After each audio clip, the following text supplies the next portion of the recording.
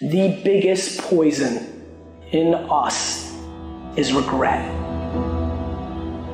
I think there are a lot of people that have dreams and aspirations of things that they always wanted to do, but it wasn't the right time, or they didn't have enough money, or they didn't have enough experience. It's never the right time. You're never gonna have the right experience. And all of a sudden you wake up and you're 70.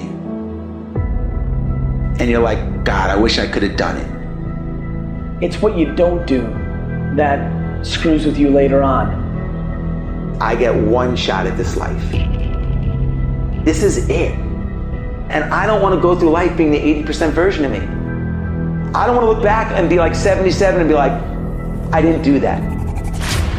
There's so much I want to do, and I love life so much, I don't want to miss it.